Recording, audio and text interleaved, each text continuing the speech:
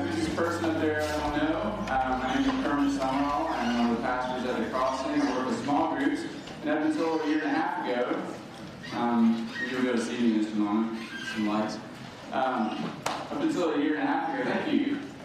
I was on staff with Veritas. I'm one of the pastors here. And I got to be a part of starting Veritas back in the fall of 2006. So really cool to see what God's done. Great to be back with you all. I realized, by the way, that when I just kind of throw out that my name is Kermit, you can't just kind of go on without saying something about that. It's not just one of those names you can go on. In fact, I was talking to a lady at the Crossing at a class I was helping to teach this past Sunday, and we were kind of laughing about my name, and she said, "I didn't even know that was a human name." Good grief. Maybe the funniest thing about my name is that my wife actually remembers that the very first time she met me, and I think women do this sometimes, right, women? Her thought that went through her head was, I could never marry a guy named Kermit. So, watch out, guys. When you meet girls, you never know what's going through their minds. But haha, jokes on her. Married, 3 kids, 19 years, boom.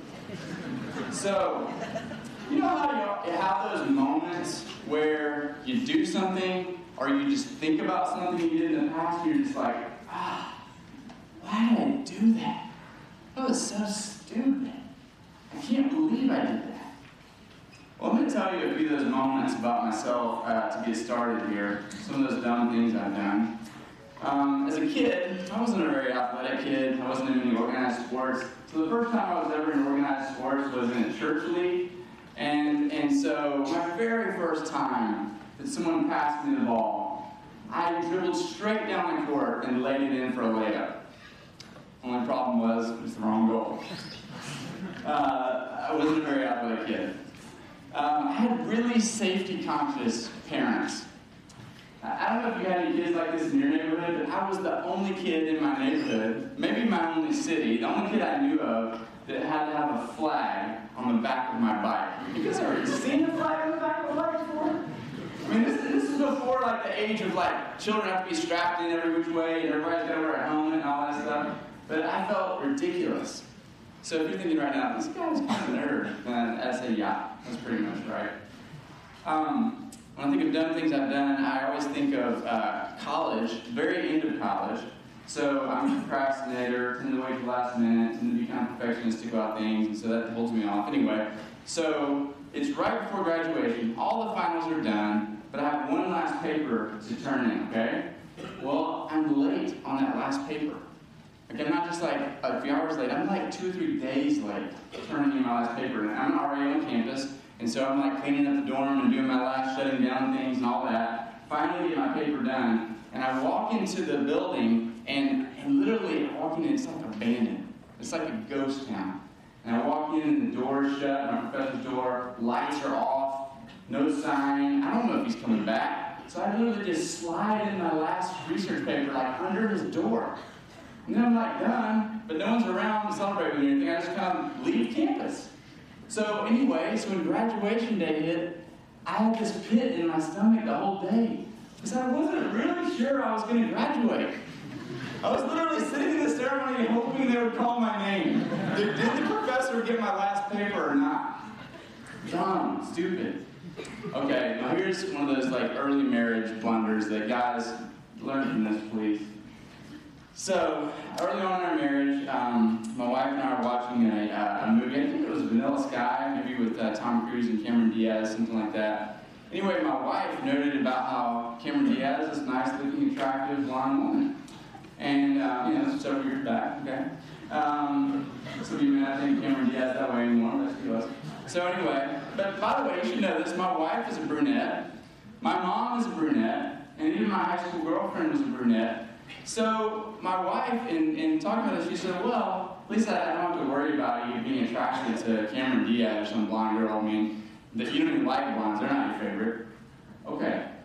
Here's the point. I should shut my mouth. Don't say anything. Or you say something encouraging to your wife. Instead, when my wife said, you don't even like blondes, the thing that came out of my mouth was, I never said said that. So to this day, my wife always brings up Cameron Diaz. It's like this thing, and anytime she wants to shame me, make me feel bad, she just brings up Cameron Diaz or asks me, "Oh, you don't really like Ernest. You like Bonds." Yeah, so lots of dumb things. So I bring those up because when I think about those things, I feel this sense of shame, right? And you have things like that too in your life. Things you're just like, how could I be so dumb? And what's wrong with me? Is what I feel. And but sometimes it's not just about dumb stuff. Sometimes it's about like seriously wrong things that we've done. Matt Chandler, a pastor in Texas, you probably heard of him, some of you have, tells the following story. He tells it about how he was speaking at this conference near his own hometown, okay? And here's what Matt Chandler said. He said, when I was done preaching, I decided to hop in my car, drive 20 minutes to the town in which I grew up, and look at the houses that I remembered from back then. As I drove into town, I passed a field where I once got into a fist fight with a kid named Sean. It was not a fair fight, and I did some shady, dark things in that fight. Matter of fact, I completely humiliated him in front of a large crowd of people. Then I drove past my first house, and I thought of all the wicked things I had done in that house. I passed a friend's house, where once at a party I did some of the most shameful, horrific things I have ever done. Afterward, on the drive back to the conference, I was overwhelmed with shame for all the wickedness that I had done in that city prior to knowing Jesus. I could hear the whispers in my heart. You call yourself a man of God? You going to really stand up in front of these guys and tell these to be men of God after all that you've done? I think we can relate to that, right? We all have these like pictures in our heads, these certain memories that sort of haunt us. We know what it's like to feel that shame. And something where we just stop and say, wait a second, am I calling myself a Christian? Like, really?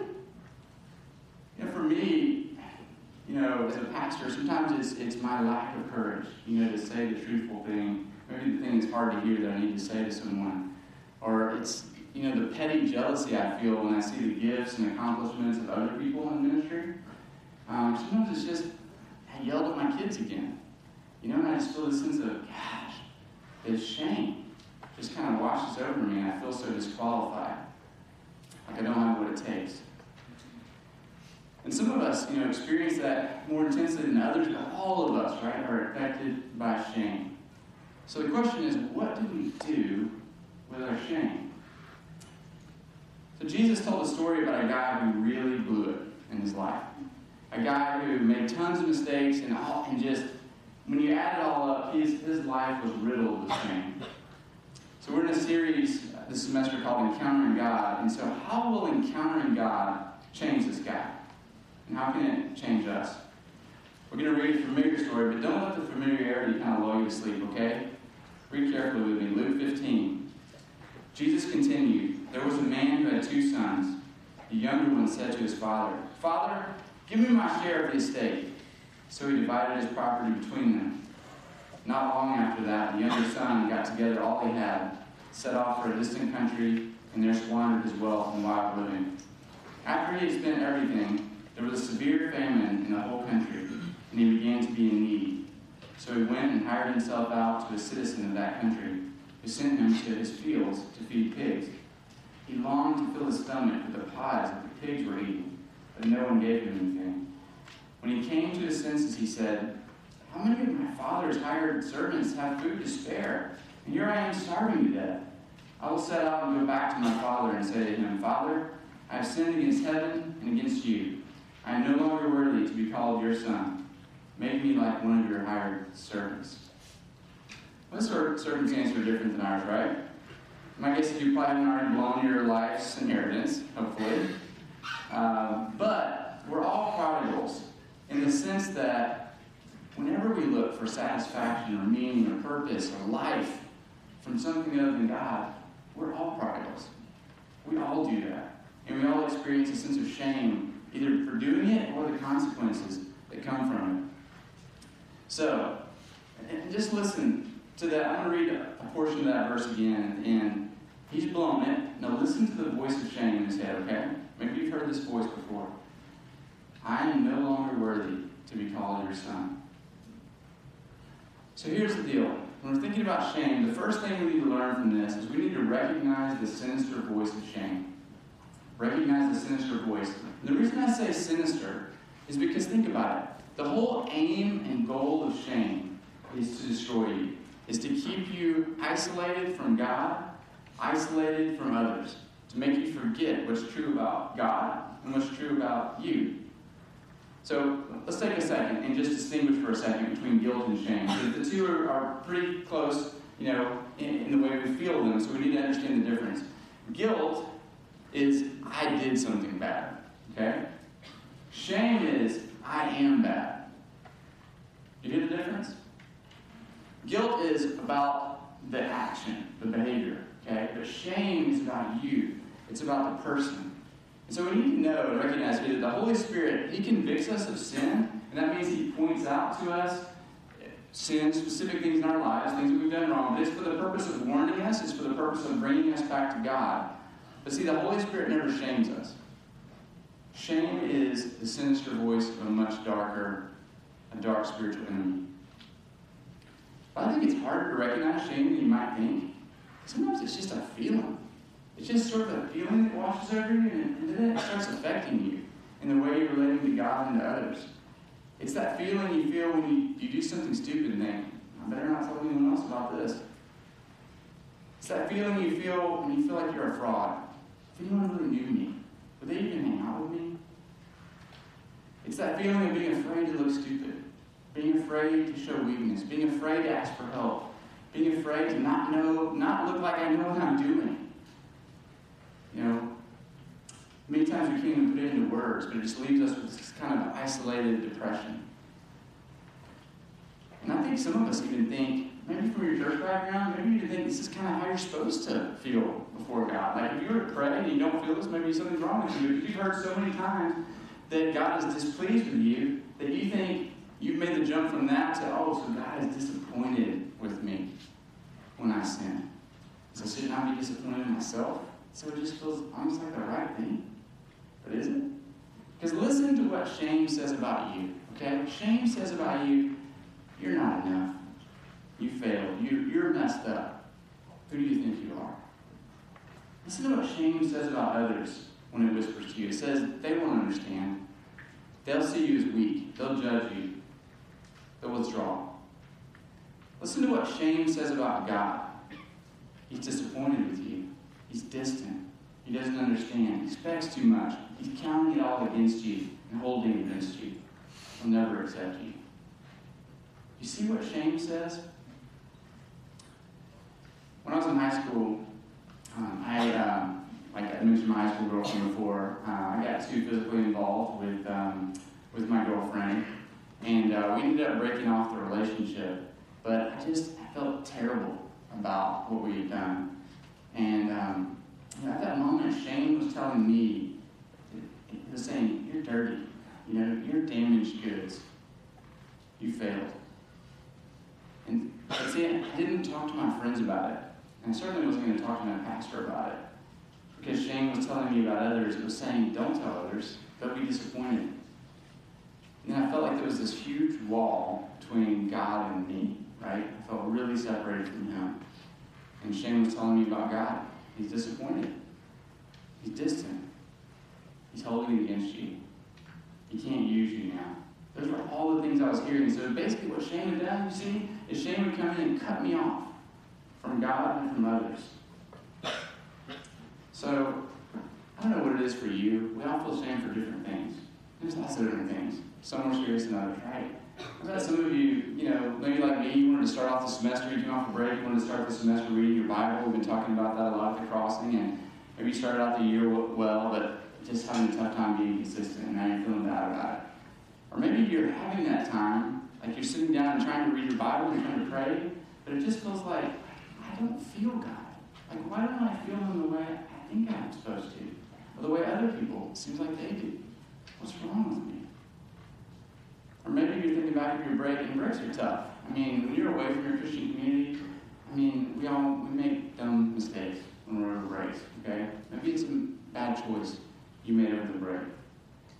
Maybe it's just, you just look around and you just feel like you don't measure up, I'm not as smart as they are. I don't look as pretty as they do. I don't have their resume. I don't have their likability, all that. What's wrong with me? And some of us even feel more intense shame because of things that have been done against us, right? Some of you have been through physical abuse.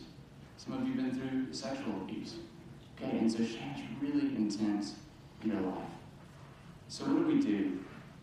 Well, here's the thing, is ever since the beginning, we've been trying to solve our shame problem in the wrong way, okay? Think back to the very beginning of the Bible. Adam and Eve, what did they do when they failed?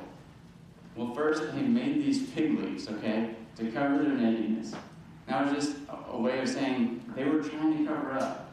And so we do the same thing. Oftentimes, to try to deal with our shame, we put on masks, right? We put on masks of, well, maybe if I just look like I have it all together. If I'm the smartest person in the room. If I'm a religious person. If I'm the always busy person, right?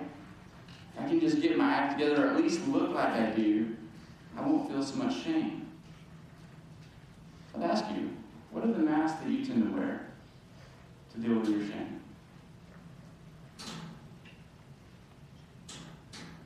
Whatever they are, putting on those masks, just trying to pile on success or whatever it is on top of our shame, it never works, okay? It never works. It always comes out. So, The Kite Runner was a novel and a movie. Some of you may have seen the movie or read the book. It's about a boy named Amir, okay? And one day, Amir's life took this really tragic turn when he walked up to an alley and he saw his friend Hassan, one of his closest friends, I think, being raped, okay, by this bully named Asaf. And so Amir wanted to help his friend, but he didn't. He just kind of timidly stood back and watched it all happen. He pretended to know nothing about it later. And so the shame of this just affected him all his life. So here's what Amir says at one point in the novel. He says, "I became what I am today at the age of 12, on a frigid, overcast day in the winter of 1975. I remember the precise moment, crouching behind a crumbling mud wall, peeking into the alley near the frozen creek. That was a long time ago. But it's wrong what they say about the past, I've learned, about how you can bury it, because the past claws its way out. Looking back now, I realize I have been peeking into that deserted alley for the last 26 years." So your sense of shame may not come from something that traumatic, and mine doesn't either, but Amir's conclusion is certainly true. No matter how we try to bury our shame, shame's always going to find its way out. It's always going to claw its way out into our lives. And the masks don't work. So how about the prodigal son? So what began to break the power of shame in his life, it wasn't masks, okay? But it was that phrase we read earlier. It said, he came to himself. And he remembered what his father was like. All right? How good and generous his father was. Let's read on in the story. Luke 15. So he got up and went to his father. But while he was still a long way off, his father saw him and was filled with compassion for him. He ran to his son, threw his arms around him, and kissed him. His son said to him, "Father, I have sinned against heaven and against you. I am no longer worthy to be called your son." But the father said to his servants, "Quick, bring the best robe and put it on him. Put a ring on his finger and sandals on his feet. Bring the fattened calf and kill it. Let's have a feast and celebrate. For this son of mine was dead and is alive again. He was lost and is found." So they began to celebrate. So after we realize that the voice of shame is sinister in our lives, the second thing we need to learn is that we need to remember the prodigal love of the Father. Okay? So this story is obviously called the story of the prodigal son, for those of you who've heard it before. But the word prodigal is interesting because the word prodigal just means reckless and lavish. All right? So yes, what the son did was horrible. I mean, it was prodigal in the sense of he went out and lived a reckless, lavish life. And in the process of doing that, he completely disrespected his father. He basically just gave his father the middle finger and said, "Dad, I hope you die. I don't care about you. I just want your money and let me live." Okay? So he completely disrespected his dad. And that's kind of the point, though, is that you and I are never going to do anything to God or to someone else worse than what this son did to his father. Okay? So keep that in mind for a moment. So in other words, there's nothing you can tell me that you've done that would surprise me or that would disqualify you from what we're about to say. All right? But here's the deal. Because when you read this story, yeah, you're a little bit surprised about what the son does, but what really sticks out, I think what's really shocking is the love of the Father, right? And so that's why Tim Keller in his book, The Prodigal God, he named it that, because God is prodigal. This Father is prodigal in the sense that what's amazing is the lavishness of his love, the recklessness of his love. So just think for a second. Try to put yourself in that scene for just a moment, okay? Maybe you can imagine you're that son and our daughter walking back home, okay? You can barely see the house over the hill, okay? And here's what it says. It says that the Father was looking for him and longing for him. Okay, that means the Father was pursuing him. He even ran out. He did what was like completely disrespectful in that time. He lifted up his robes and ran out to the Son. Okay? That would be like, imagine like a king of England or someone doing that, like, running in the street. You just don't do that. And they didn't do that back then either. But that was the point. It was lavish, reckless love. He was pursuing this Son. And then it says he had compassion and love for him. The Son didn't have to work his way back. He didn't have to stay at a distance. He didn't have to live in the servant's quarters for a while. The Father went out to him, embraced him, kissed him. And then it says that the Father delighted in him, even celebrated him. We would expect that Son would get scolding, right? Well, you better clean up your act, before you come back here. You better get your act together. He doesn't do that at all. He calls the servants and throws a party. He says, quickly, bring the best robe. In other words, don't wait until he proves himself. Don't wait until he gets his act together. Don't wait until he makes amends. Just bring the best robe, bring the ring, bring the best food. Let's eat, let's celebrate. He throws a party. His son is home. You see how his love is prodigal? It's shocking. And of course, that's a picture of what Christ has done for us. Right? Because Christ pursued us. He didn't wait for us to come to him. He came to earth. He came to us. He became human. He has compassion. He understands, he gets it, our struggles, okay? He understands, he went through everything we do. He was tempted in every way. He just didn't choose to sin. He even knows what it's like to make mistakes. Okay, he knows what it's like to feel shame. Yeah, he didn't sin, but he knows what it's like to feel shame. His brothers didn't accept him. They shamed him. His hometown didn't accept him. They shamed him. And then, of course, to build up to the cross, people are slandering him and mocking him. And he goes to the cross, and he's crucified like a capital offense criminal on a cross, naked. He was rejected. Why? So that we could be received. So that you and I could be received. That's why Hebrews 12:2 says this about Jesus. It says, for the joy set before him, Jesus endured the cross, scorning its shame, and sat down at the right hand of the throne of God. So yes, he experienced shame, the shame of the cross. But what's so awesome is that when Jesus experienced that shame, he scorned it. What that means is he hated it. He ignored it. Why? He didn't let it affect him. He didn't let that turn him back from the cross. Why? Because he looked ahead and he saw the joy set before him. And what that means is he was going to bring us to him. And that made him endure the cross. Here's the thing. See, the power of shame grows in the dark of isolation. But the power of shame is broken in the light of his prodigal love. So when you're starting to feel that shame, don't run from God. Run to God. Or when you're tempted to put on that mask, they don't work. Take off your mask. It's only when we take off our mask that we can feel the feeling, the warmth of God's love on our face, on our true self. But here's the deal. Okay, this isn't a thing you realize once. This is something you have to keep coming back to over and over again, okay? So you'll realize it once, but you'll hear that voice again whispering to you, bringing up those memories, bringing up those things again, okay? And when you do, you've got to bring Scripture to it, okay? You've got to take Scripture-specific passages and apply them to it. I'm going to give you a few, okay? Colossians 1, 21 and 22. This one says, once you were alienated from God, and were enemies in your minds because of your evil behavior. But now he has reconciled you by Christ's physical body through death to present you holy in his sight, without blemish, and free from accusation. And so you see this is one of those great word pictures. And this is one of those things that when you have one of those worst kind of shame moments or shame sins, you just bring this passage to it and you just pound it with it. Okay? You look at it and you say, yeah, I once was alienated from you, God. I once was an enemy. Right. But now Christ has reconciled you. That means you're brought back. You're in the family. How? By Christ's physical body through death. And now when he looks at you, he sees you as holy. That means perfect. Without blemish. He can't see a spot in you. Free from accusation. When you hear those accusations, that's a really good promise. Remember, that's not God talking to you. Okay, that's that shame. That's that sinister enemy. You're free from accusation now. It means when you stand before God and you're praying, you've taken your sin to Him, you belong to Him, you're His child, you're free from accusation. Or how about this one, Romans 4, 7 through 8. Blessed are those whose transgressions are forgiven, whose sins are covered. Blessed is the one whose sin the Lord will never count against him.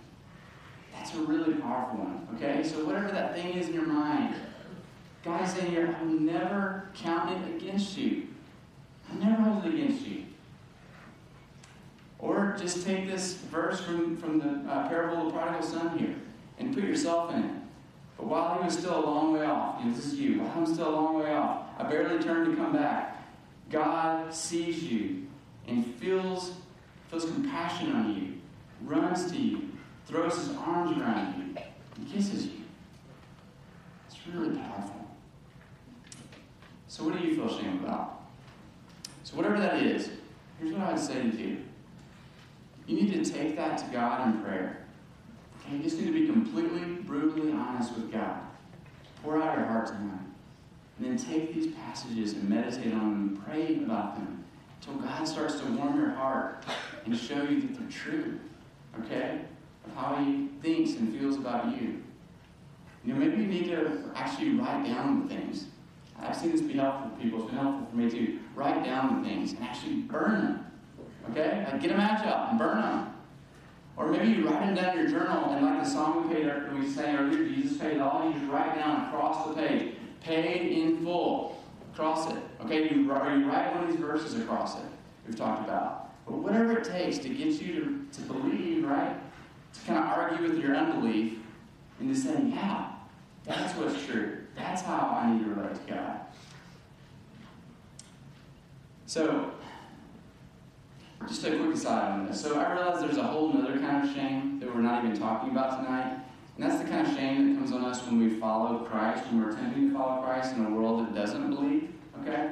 So this is the kind of shame that you feel when you're the only one not getting drunk. The kind of shame you feel when you're the only one trying to fight for purity in your relationship. The kind of shame you feel when you're in a class and the professor's poking holes in Christianity, right? And you feel like, gosh, I really hope no one says I'm a Christian here. I hate to be known for that right now, right? We all experience that kind of shame too, okay? But the reason I bring it up is because I think at the core, though, that the solution is the same. I think the way we get the strength to keep following Christ, even when we feel that shame, when people are shaming us, is by continuing to come back to the love, the prodigal love of God. Okay?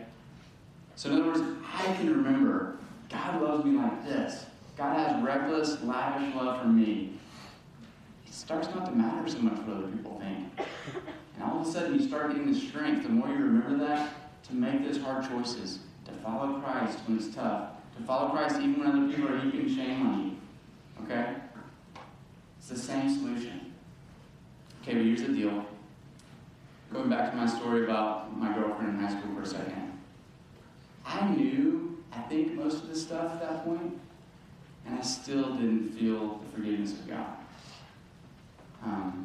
I knew the things, I think I even had a verse or two memorized about God's forgiveness, but I still didn't feel it.